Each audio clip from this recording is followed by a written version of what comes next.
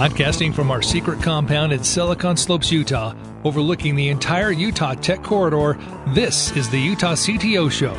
Bite-sized interviews with Utah's tech leaders where we dig into the growth of the Utah tech scene, the stories behind some of the greatest local successes, and the secrets to growing tech leadership in Utah. And now, here are your hosts, Chris Jenkins and Brett Flake. Hello, and welcome to the Utah CTO Show. My name is Brett Flake, and I'm here with my co-host, Chris Jenkins. Hey, guys. And today we have Greg Larson of Divvy. You're the Senior Vice President of Engineering. Correct. Start out maybe by telling us a little bit about yourself and how you got started in tech. Sure, yeah. So started early on, probably I'd say in high school, dabbling with building websites. I think that's where I kind of first got interested in the world of software development and computer science. A lot of it, what motivated that interest too was I played in like a rock band in high school at the time, and every legitimate rock band in high school needs a website. Yep. And so I was the member of the band to create the website for the band. And so that was way back when I used Dreamweaver or some here and there, and we had like a navigation bar built in Flash. And that's kind of my intro to that. Took like a class or two in high school to work on that. But then funny enough, when I got to college, instead of picking a computer science degree like you normally do, I guess, if you had a really strong interest in software development, I decided that instead I wanted to be a rocket scientist. And so I actually started with a major in mechanical and aerospace engineering. I want to be an aerodynamic engineer specialist, really like fast cars and airplanes and things like that. And so started off doing that. And after taking that for, I think, a couple years, I started to realize when I started getting more in tune with the actual industry and what engineers were doing in that industry, that my dreams of designing the next sports car or the next stealth fighter or something like that were pretty far off in terms of like me having a significant role in any of that. Not that there's a ton of startups creating stealth aircraft. And what really drew me back to software development was this idea that I could dream of something or think of something cool that I could create. And instead of drawing up plans for years and years and getting them up to code and then submitting them to a manufacturer to build a prototype in China or something, right?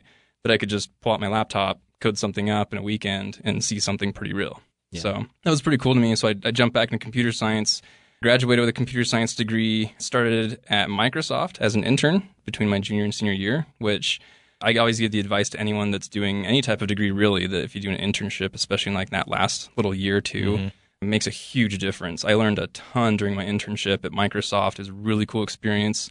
They're well-paid internships too, which is nice. Went from working like a geek squad at Best Buy, which was fun. Yeah, that helps. But working at Microsoft, which is more fun. And then ended up staying at Microsoft through the last part of my education, and continued there for a year or so afterwards. And then from Microsoft, kind of bounced back and forth between big companies like Microsoft and small companies, small startups. So worked at like Jive Communications, back to Adobe as a bigger company, not quite as big as Microsoft, and then back down to a startup at ObservePoint, and then from ObservePoint, now here at Divvy. Yeah, and so how did you get started with Divvy? Yeah, so at the time, it was about 2.5 years ago, and it was towards the beginning of when Divvy really started, so I've been there almost from the beginning. I actually had a coworker at ObservePoint that was working on the engineering team, and he's friends with Blake Murray, the founder of Divvy. They grew up in the same area, and so they knew each other from a long time ago. And Blake had reached out and said, hey, I'm looking for engineers. And at the time, I was parting ways with ObservePoint, and it just seemed like a really good fit. Really because I talked to Blake and talked to Alex, the other founder at Divvy, and the vision that they had and the product that they had in mind was just incredible. Like it was one of those like, yeah, this just makes sense. Like, why hasn't someone done this before? Yeah, we still ask that sometimes of like, why hasn't it been done before? But and there's good reasons for that. It's a difficult problem to solve. It was really intriguing. It was a really exciting opportunity, and so made the jump to Divvy and started there and been there ever since. And it's been quite the ride. Yeah, Divvy's been in the news quite a lot, right? You guys have raised within a year like 3 different rounds of funding, which is insane. Tell me about that ride. Oh, man, yeah, it's been crazy. It's funny, too, because I've been at a few different startups, and all of them have been successful in some really great ways. But Divvy felt different. I think, again, kind of comes back to that idea that it just seemed like this is something that really has something to it, has something special to it. And all along the way, like in the very early days, we took kind of a different approach to it where we didn't follow maybe what most people call like the lean startup method. We actually started out with a bit more in seed funding and things like that. And we built more of the product up front rather than doing it piece by piece and putting it out and iterating on it and things like that. We started with a pretty big MVP.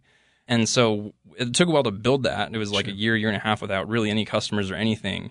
And I think in a lot of cases that might scare people because it's like that's a lot of build and a lot of money to invest in a product you don't sell or have any customers with. But all along the way, we're all just so confident that this is going to do well. Yeah. And maybe there's a part of us that might look back and think like that was maybe like arrogant or reckless or naive or something. But sure enough, the product market fit has been incredible. The second that we started getting customers, it just grew like wildfire. It's been an incredible ride where I think about a year and a half ago, I think we had around like 30 employees. Now we've got between 200 and 250. Wow. And so even just like in the last year, just explosive growth employee-wise. Revenue and all those things have been growing like crazy too. It's grown in ways that it's obviously very exciting, but it's fun too because you look at how Divi's grown and it's grown faster than a really exciting normal fast-growing startup would.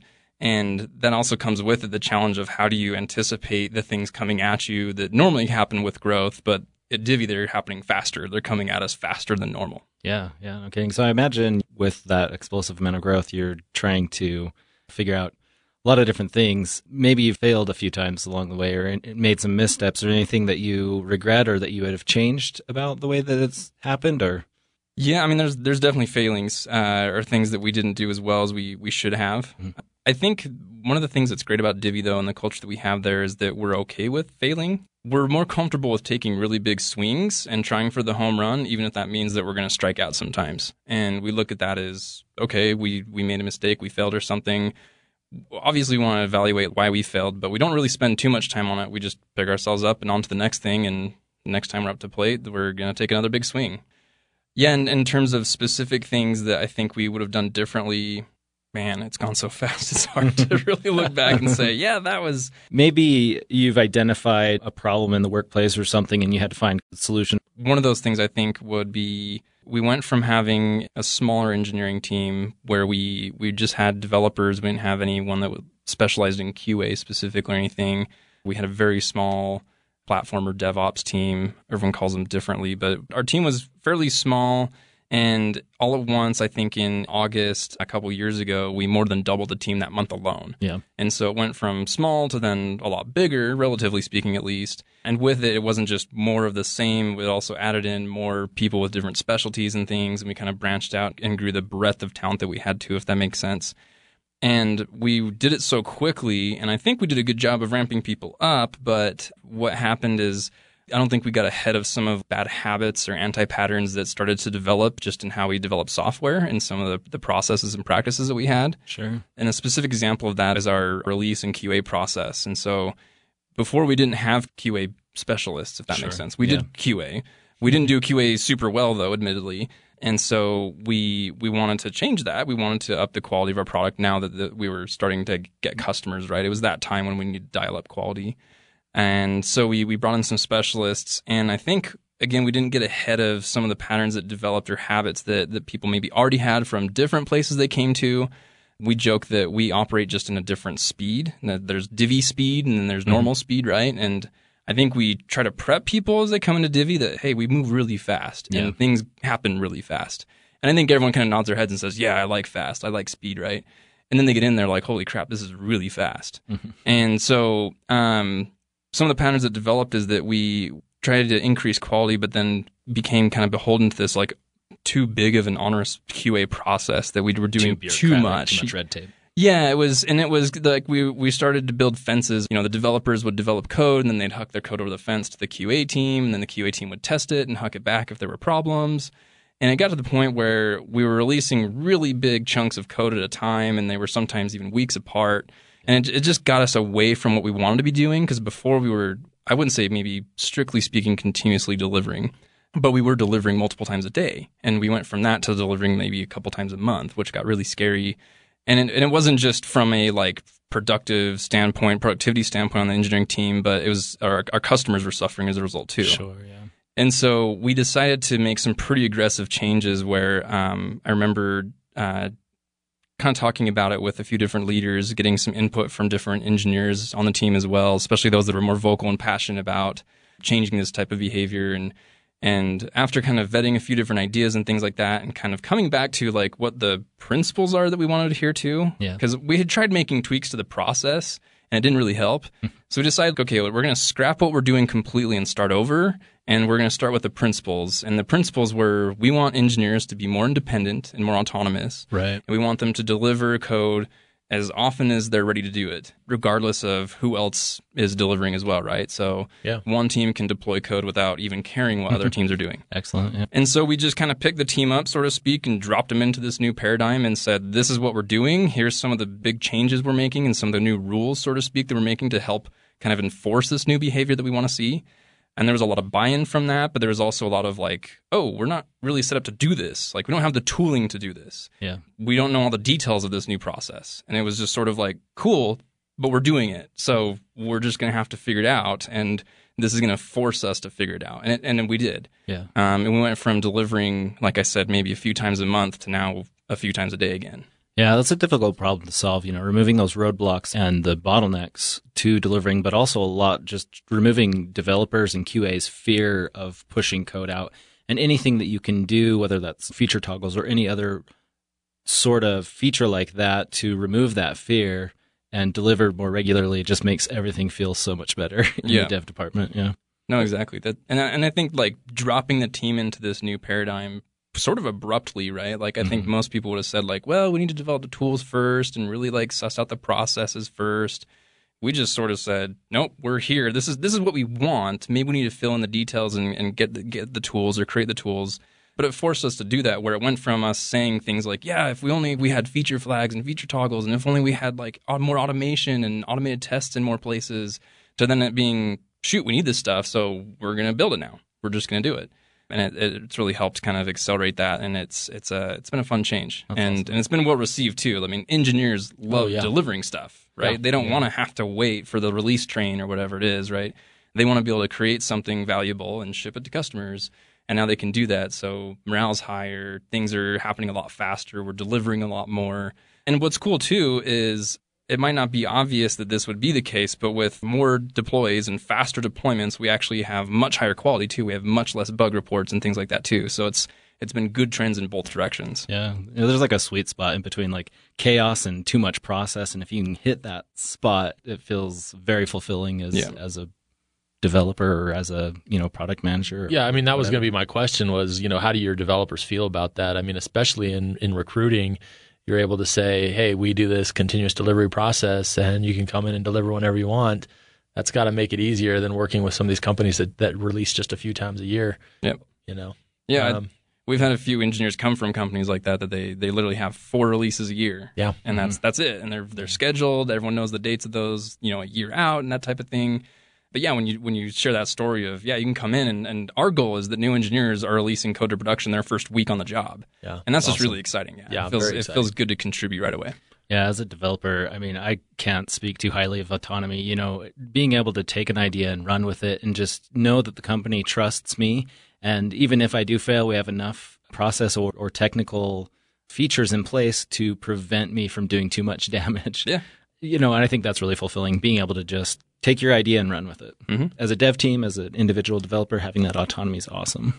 So one of the last questions here, just curious if you ever doubt yourself, because you sound very confident here. You guys have been very successful, and you've been very successful in your career at some of these different startups. You've worked for big companies. Like, tell us a little bit more about any doubts that you have and how you overcome those or the fears that you have in trying new things and working maybe differently than what others try to do. Sure, yeah. Yeah, I think in terms of like the self-doubt and things like that, I would say that I don't think I second-guess myself or doubt myself as much anymore. I think I used to do that, and I think that it wasn't necessarily warranted, and it was something that I'm happy that I fixed, something that I still want to work on more too. But I think that I've tried to maybe front-load that self-doubt, if that makes sense, that like afford myself like the second-guessing very early on when I'm sort of brainstorming. So I think in the past I maybe made decisions too quickly and didn't vet them with other people around me, and so I'd kind of get them out there. I'd communicate them to the exec team. I'd communicate them to the engineering team, whoever it was, and then I would be more prone to that second guessing and self doubt because I don't feel like I didn't do enough of that assessing and evaluating up front. Whereas now I've given myself the time to do that and kind of gone through this almost like pre-flight checklist of I'm going to do these different things to make sure this isn't a dumb idea. But then once I've done those things, I've had to tell myself very consciously, like, hey, I know what I'm doing. And not because I'm awesome or because like I'm, there's something special about me. It's more that I've talked to smart people. I've involved people that know and that type of thing. I've done the research and things like that. And I know enough now that I can feel confident in what I'm doing. So I think I've been able to kind of erase that self-doubt at least more by going through that process.